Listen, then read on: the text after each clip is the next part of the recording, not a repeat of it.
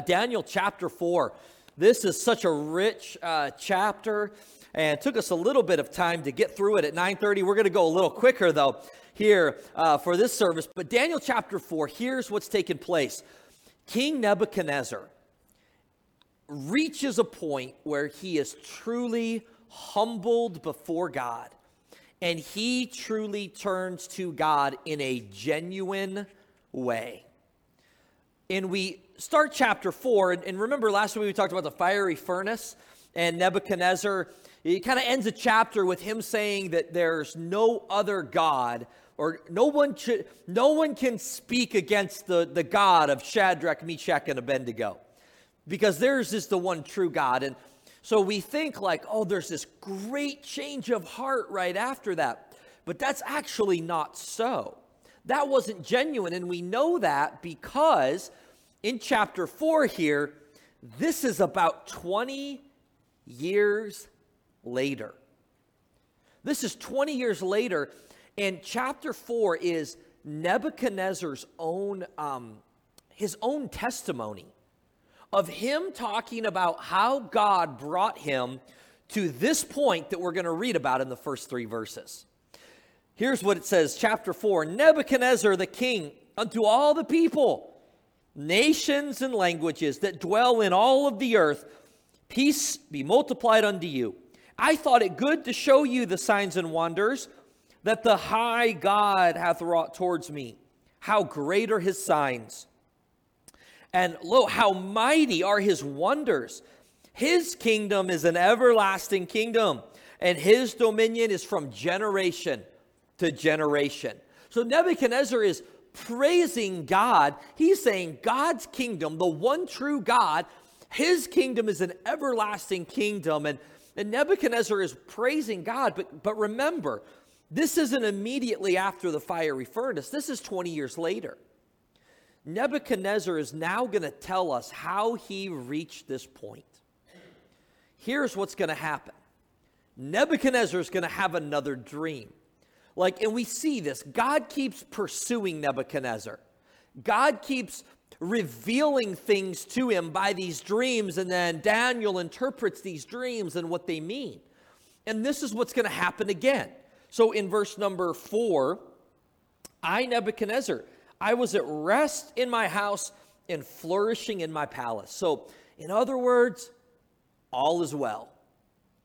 He looks around and he's conquered everyone. There's not really any immediate threats, and even the threats that might be threats, they're not going to get into Babylon. This wall, we'll talk next week a little bit about how fortified that Babylon was, because next week we're going to learn about Nebuchadnezzar's grandson, Belshazzar, who is going to be reigning, and how God is going to immediately bring in the Medes and Persians to judge Babylon. But here at this time, Nebuchadnezzar's at peace. He's at rest. He's conquered everybody. He's got all the wealth imaginable. His was known as the kingdom of gold because he would conquer nations and take their gold. Nebuchadnezzar's at peace. In fact, we learn from other secular historians about, you've heard of the hanging gardens. Nebuchadnezzar had just this lush hanging gardens that he brought into Babylon, and historians say that it was Nebuchadnezzar's wife that hated that region of the desert, and she wanted some greenery. And so Nebuchadnezzar, as crazy as he was, as many bad decisions as he made, this was a good decision. You know, his girl wanted something, and he got it for her. And he brought in these hanging gardens in Babylon, and it was just beauty all around. Everything was well. And now God's going to trouble him again. God's going to reveal truth to him.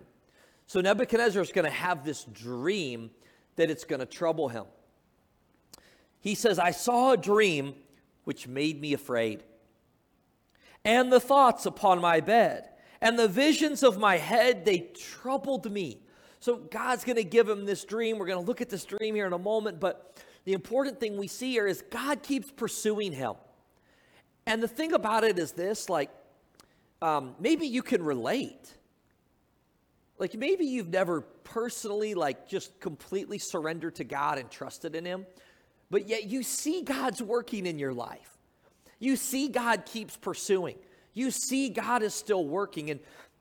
And that's what we see here. It's through this dream. Now, sometimes, I don't know if you have ever had this question yourself, or maybe someone has brought this question to you about here in this modern day about, what about the people who've never heard of Christ? What about the people in remote places of the country where they've never heard the gospel of Jesus Christ and they don't know even about the one true God? You know, is that really fair that they've never heard? So a couple things about that I think it's really important that we know and understand. First of all, it's this, that we as humans, as individuals, we are condemned before a holy, righteous God because of our sin. It's not just, well, we haven't heard the gospel or haven't heard of salvation. The reality is we're condemned because we have sinned and we're rebels against a holy and a righteous God. And I don't think we really want to go down the road of what's fair. Because what's fair is that none of us would ever get to heaven. None of us would ever get to be in the presence of a holy, righteous God. But also another important thing that we must understand is this. You and I don't know how God is pursuing people and how God's even revealing himself to people. Now, God has revealed truth through his word, and we have the word of God, and people's experiences are never going to be contrary to the word of God if it's truly from God. If it's an experience or some spiritual experience that they have that is something that we see, no, that goes against what God says in his word. Well, we know that that experience may be true, but it's not from God. See, it's more than just us and God. There's Satan and demons that are at work. And many times, I think that we fail to recognize that there is truly spiritual warfare and battle that's taking place. And we need to be aware of that. But the reality is, we don't know how God is working. Here, this pagan king, Nebuchadnezzar, he keeps having these dreams. And God's revealing truth. God is speaking to him. God's pursuing him. And so what does he do when he has this dream? He does what he always does. He makes this decree, and he goes to his wise men. He goes to his cabinet, and he says, verse 6, I made a decree to bring in all the wise men of Babylon before me, that they can make known to me the interpretation of the dream. And so then came in the magicians, the astrologers, the Chaldeans, the soothsayers. I told them the dream, but they didn't make known the interpretation. Now, some have suggested that they may have known what this dream meant, but they were too afraid to tell them what it meant. But Nebuchadnezzar, he keeps repeating the same cycle. He goes to the people that can't really help him. He goes to the people that can't really offer him a word that means anything. And I see this so often. And I see this so often even in our own life. Like, we know the source that we can go to for answers. We know that we can go to God and through his word, but many times we treat God as the last resort instead of the first priority. This is what Nebuchadnezzar keeps doing. He calls in his crew, and they can't help him. They have no power to help him, but he knows that there's a man of God named Daniel. He knows this because Daniel has interpreted dreams for him. He knows this because Daniel is a man of God. Nebuchadnezzar knows this. So what does he do? But at the last, Daniel came in before me. Again, that just baffles me. That he seeks everyone and everything but the very person that can really give him hope and help. Because Daniel has the Spirit of God in him. Belshazzar said, or King Nebuchadnezzar says, look, there was the one whose name was Belteshazzar, according to the name of my God. So Nebuchadnezzar says, I brought in, this is Nebuchadnezzar's testimony. He says, I go to Daniel, I named him Belteshazzar after my God. He says, but I know the spirit of the holy gods is in him. In other words, Nebuchadnezzar knows there's something spectacular about Daniel. That Daniel's God actually can reveal things. And he says, O Belteshazzar, master of the magicians, because I know that the spirit of the holy gods is in thee, and no secret troubleth thee. He says, tell me the visions of my dream that I have seen and the interpretations thereof. So he goes to Daniel, the one that he knows can give him the true answer, the one that has the Spirit of God in him. And may I just say this, like before we move on, look, there's people in your life that maybe they're not believers, and maybe they don't know the Lord, and maybe sometimes like they're a little bit hesitant to ask you or come to you for advice because maybe they know what you're going to tell them. Or maybe it's like they're trying and pursuing everything else out there first. But know this, like that if you are a believer, you're a man of God or a woman of God, that you have the Holy Spirit in you. And God is going to be, not that there's anything special about you or about me, but it's what God has done in us, what the Holy Spirit can do in us. And so Nebuchadnezzar knows this about Daniel. So here's the dream, verse number 10. He says, thus were the visions of my head in the bed. I saw, and behold, a tree. This tree, he said, it's in the midst or the middle of the earth, and the height thereof was great. He said, the tree grew, and it was strong, and the height reached heaven, and the sight thereof to all the ends of the earth. The leaves were fair, the fruit was much, and it says it was meat for all. The beasts of the field had shadow under it. They had shelter under it. The fowls or the birds of heaven, they dwelt in it, and all the flesh was fed of it. And he says, I saw in my visions, behold, a watcher, a holy one came down from heaven.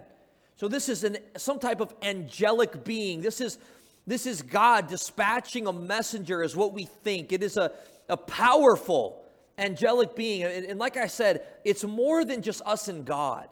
That there are angels. That there are also Satan and demons.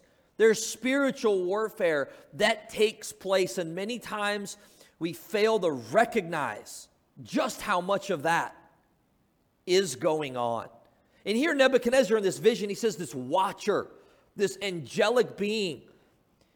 He says he's coming down and he says he cried and he says hew down or chop down the tree and cut off his branches, shake off his leaves and scatter the fruit and let the beasts get away from under it and the fowls from his branches. Nevertheless, leave the stump and his roots in the earth, even with a band of iron and brass in the tender grass of the field, and let it be wet with the dew of heaven, and let the portion be with the beasts and the grass of the earth. So his dream is this huge tree.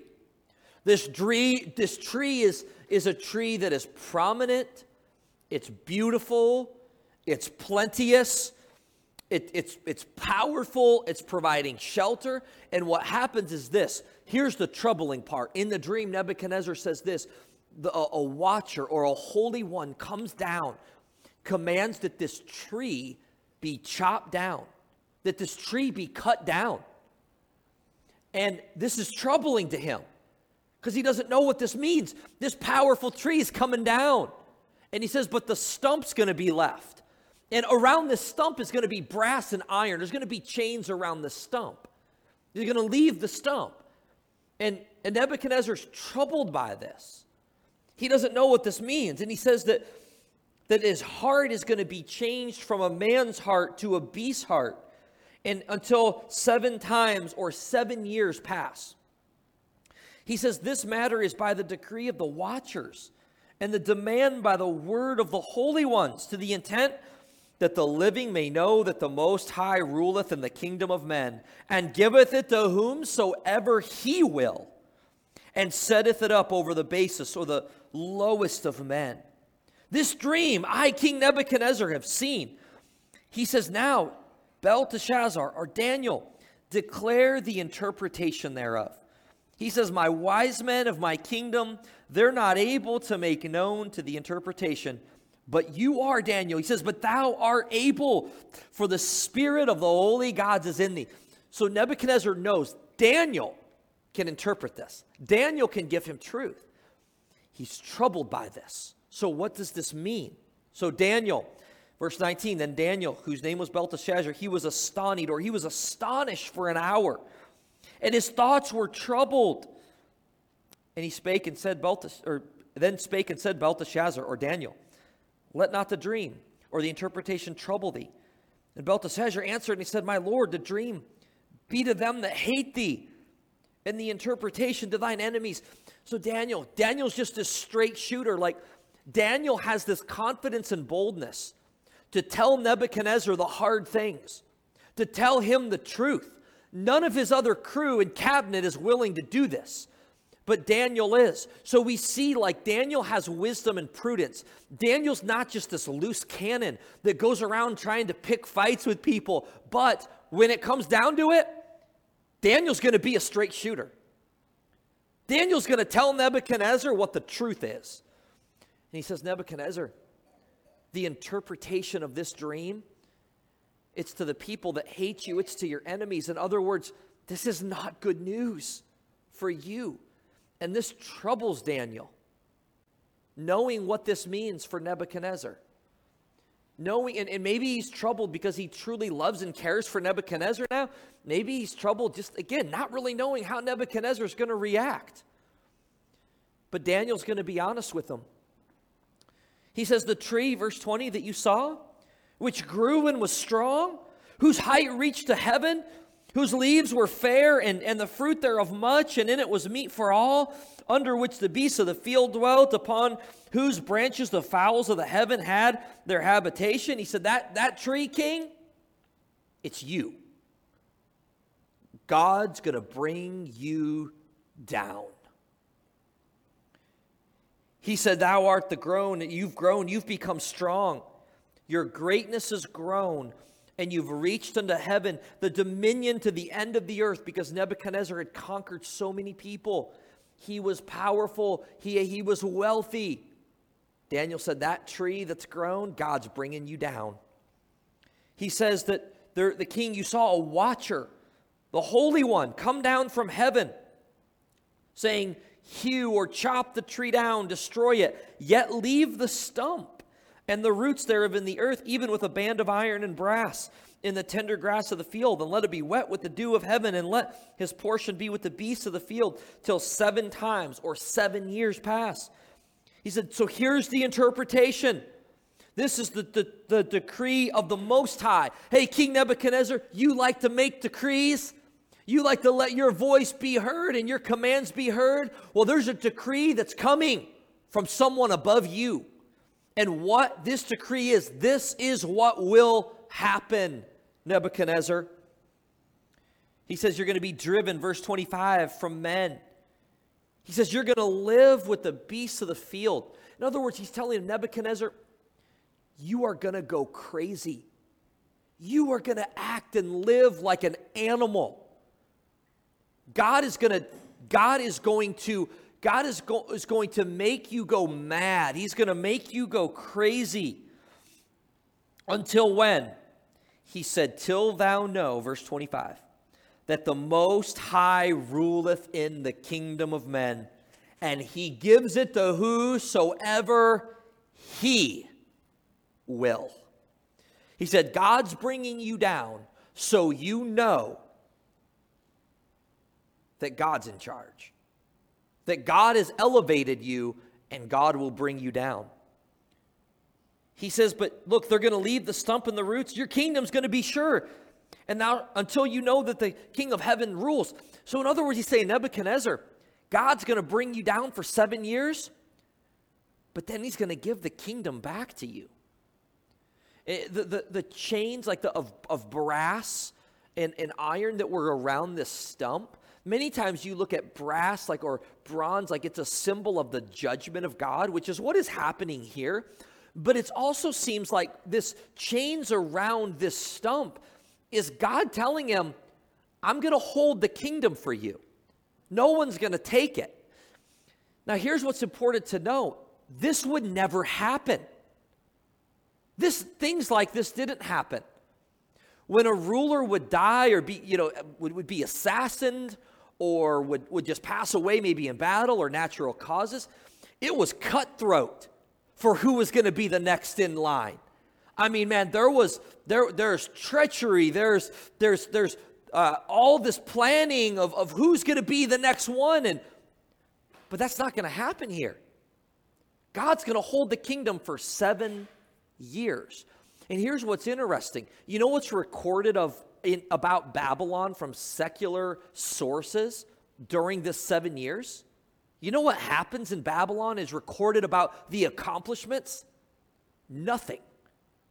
Nothing. Nothing happens spectacular, which would be exactly what we would expect. Because in the Chronicles, where kings would write and people would talk about their accomplishments, they would highlight the things that happened. So it would make sense that there's nothing really written about these 7 years. In fact, there's a historian in 286 BC. This is a secular historian. The only thing he says about Nebuchadnezzar, it says that during this time, he was possessed by some god, and he immediately disappeared for this season of time. This is a secular historian from 286 BC.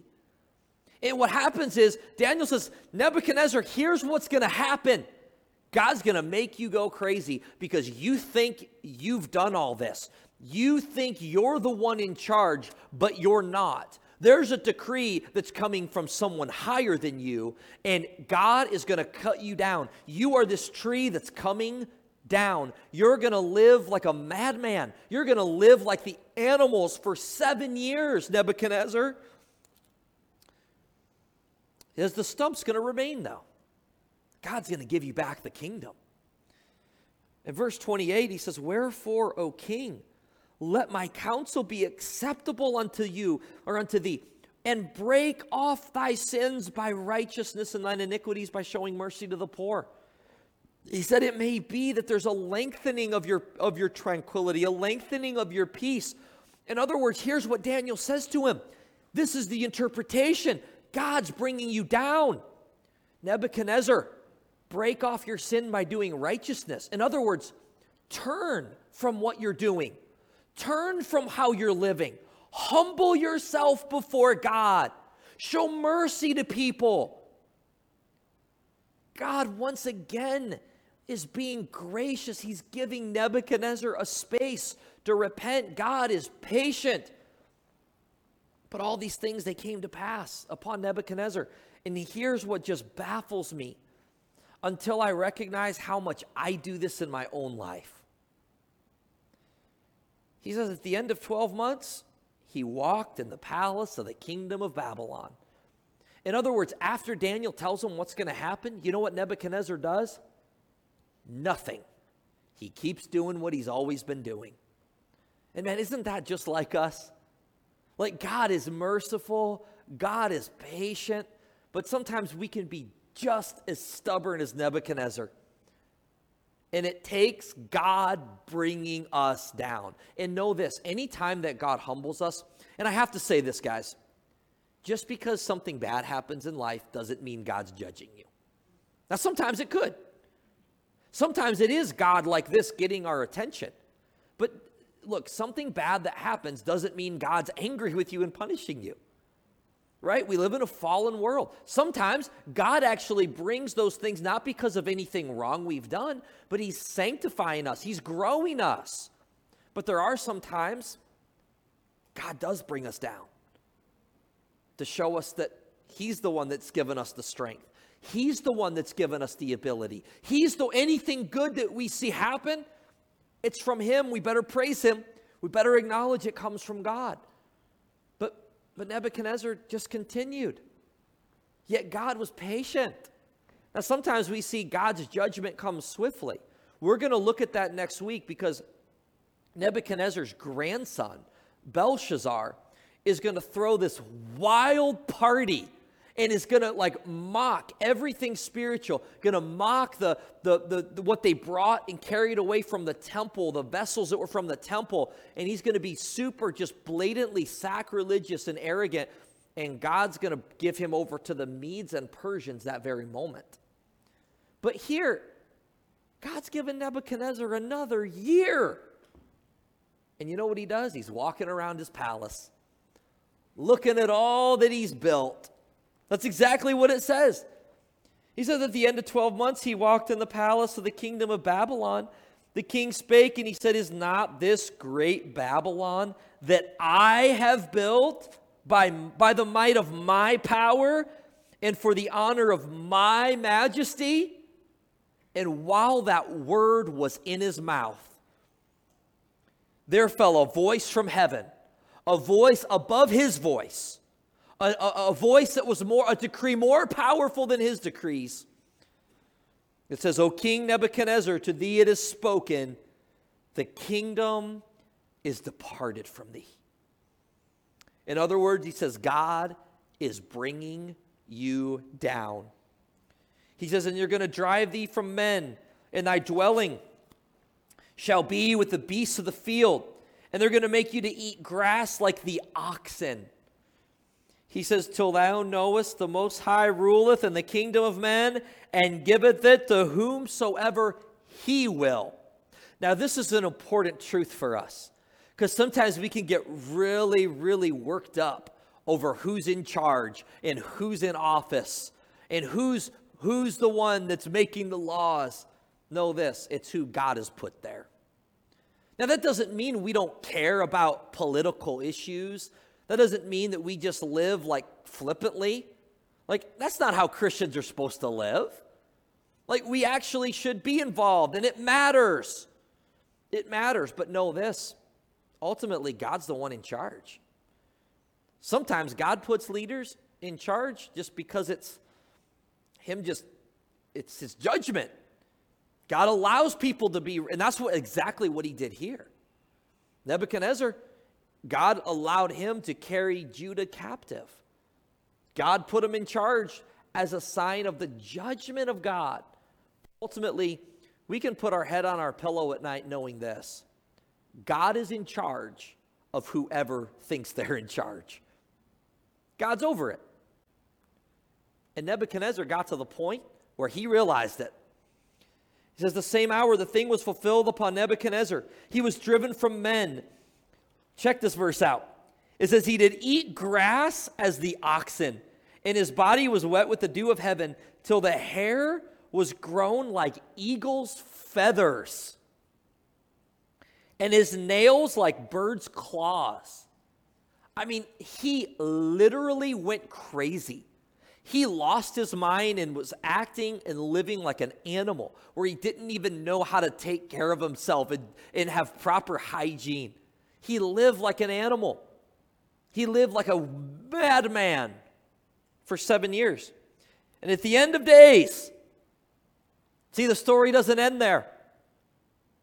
It could have, and God would have been perfectly just, but it didn't end there. God changed Nebuchadnezzar's heart.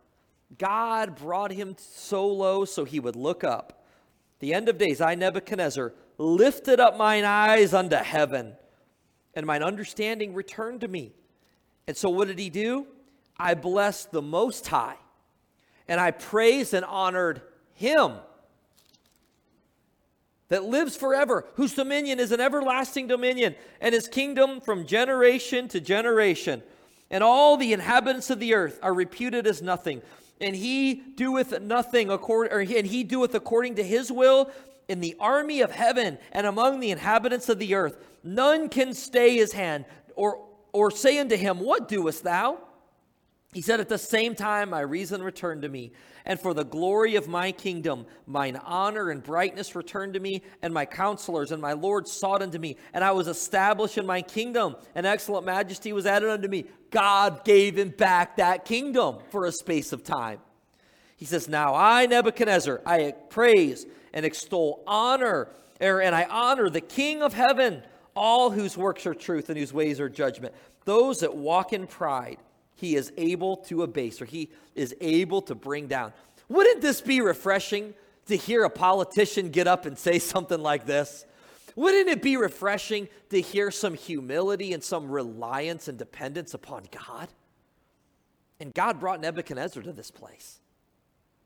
God brought him there. God humbled him so he would recognize all of these things came and come from God. What an amazing account. What an amazing account we see here of God humbling and God changing Nebuchadnezzar. So we'll conclude. We need to look at a few things. We'll highlight a few things from this passage, and then we're done. Number one, as we see this, God pursues us. God's pursuing you. Like you may feel like, man, I am too far gone. But God's pursuing you. God keeps pursuing Nebuchadnezzar. God keeps bringing these visions and these dreams. God has placed Daniel in Babylon, and he keeps pursuing after him. Why? Because of his patience. God is patient with us. Not only does God pursue us, but God is patient. God gives Nebuchadnezzar chance after chance after chance. Even after Daniel tells him, here's what's going to happen, he gave him another 12 months. But Nebuchadnezzar continued down that path. God is patient. Not only does God pursue us, but God is patient with us. Next, we see this. Humble yourself, or God will humble you. Humble yourself, or God will humble you. See, we either bow humbly, or one day we'll bow to him in humiliation. And maybe God's dealing with you in this now because maybe you've reached a point in life where maybe you're like Nebuchadnezzar and you just feel like, hey, look around. I've done everything right. And now I'm just enjoying all these things. Nothing wrong with that unless we don't acknowledge this is from God. Unless we fail to realize that anything good we have, and maybe you're in a season of life you feel very blessed right now. Enjoy it. That's a gift from God, but know this, God's the one that brought you there. Maybe you've experienced some great success in a certain area of maybe where you work or just this phase of life, or maybe you had certain goals and you hit these goals. And the temptation is to think, I did it on my own. Just hard work and dedication. Nothing wrong with hard work and dedication, but recognize this. God's the one that gave you that strength. God's the one that brought you to that point. God gave it to you, and here's the thing. God can take it away. You know, it's amazing because sometimes you'll hear like professional athletes when like they're being interviewed, and it's always refreshing when they give praise to God, amen? Isn't that awesome when they use that platform for the glory of God? But there's times where it's just like you're a little bit like you're kind of cringing a little bit when you hear like just this arrogance of, oh, look at what I've done. Look at how powerful I am. Some of you guys, we like to watch UFC and kind of follow some of that. And especially with those guys. I mean, those guys just have these huge egos. And that's just kind of part of that atmosphere and lifestyle is like, I mean, you kind of have to have some confidence, right? Like you're going into an octagon, fighting another trained dude. But it just amazes me. It's like these guys, they're such great athletes. They're so strong, but guys, don't you realize, like, you're one injury away from never being able to do that again?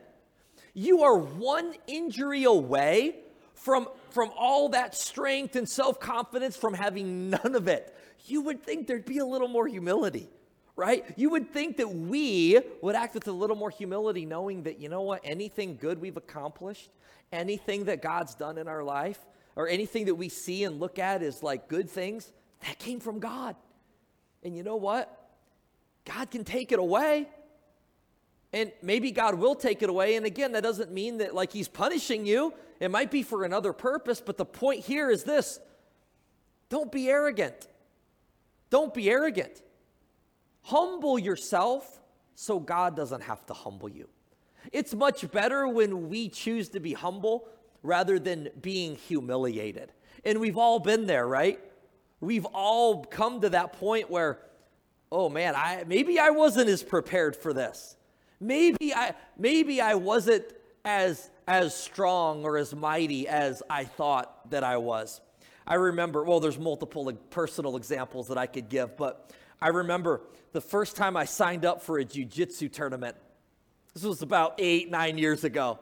And man, I had been doing it for a short time, and I was like, man, I got this. Wow, I was humbled really quickly. And not only that, but they put me with these supposedly beginners at jiu-jitsu, but these guys were wrestlers. These guys have been wrestling for years and years, which I thought was unfair. But the point is this, it's amazing. It's amazing how certain things in life God can just kind of bring you down a notch. No, you're maybe not as strong, or maybe not as confident, maybe not as powerful as you think. But here's the reality. Be humble. Be humble. Humble yourself so God doesn't have to humble you. And again, all of us struggle with that in some way. All of us struggle with that pride. And maybe you're here and thinking like, no, I don't struggle with that. But then that's even a form of pride itself, of thinking we don't struggle with pride. We should be constantly pursuing that humility. Again, that doesn't mean you can't have some confidence and feel like because God has put you in a place and God's enabled you, that's fine. Just recognize that comes from God. Recognize God could take it away if he wanted. So use it for his glory. Use it for his glory. Amen. Humble yourself. And when God humbles us, you know what he does it? Why he does it? To show us we need him. To show us how reliant we should be upon him. God humbles us to show us that we need him. Anything we've built, it's because God's empowered or enabled us to do that. And then lastly, in conclusion, see this. People can change. This is what's so amazing to me about this account here in Daniel 4.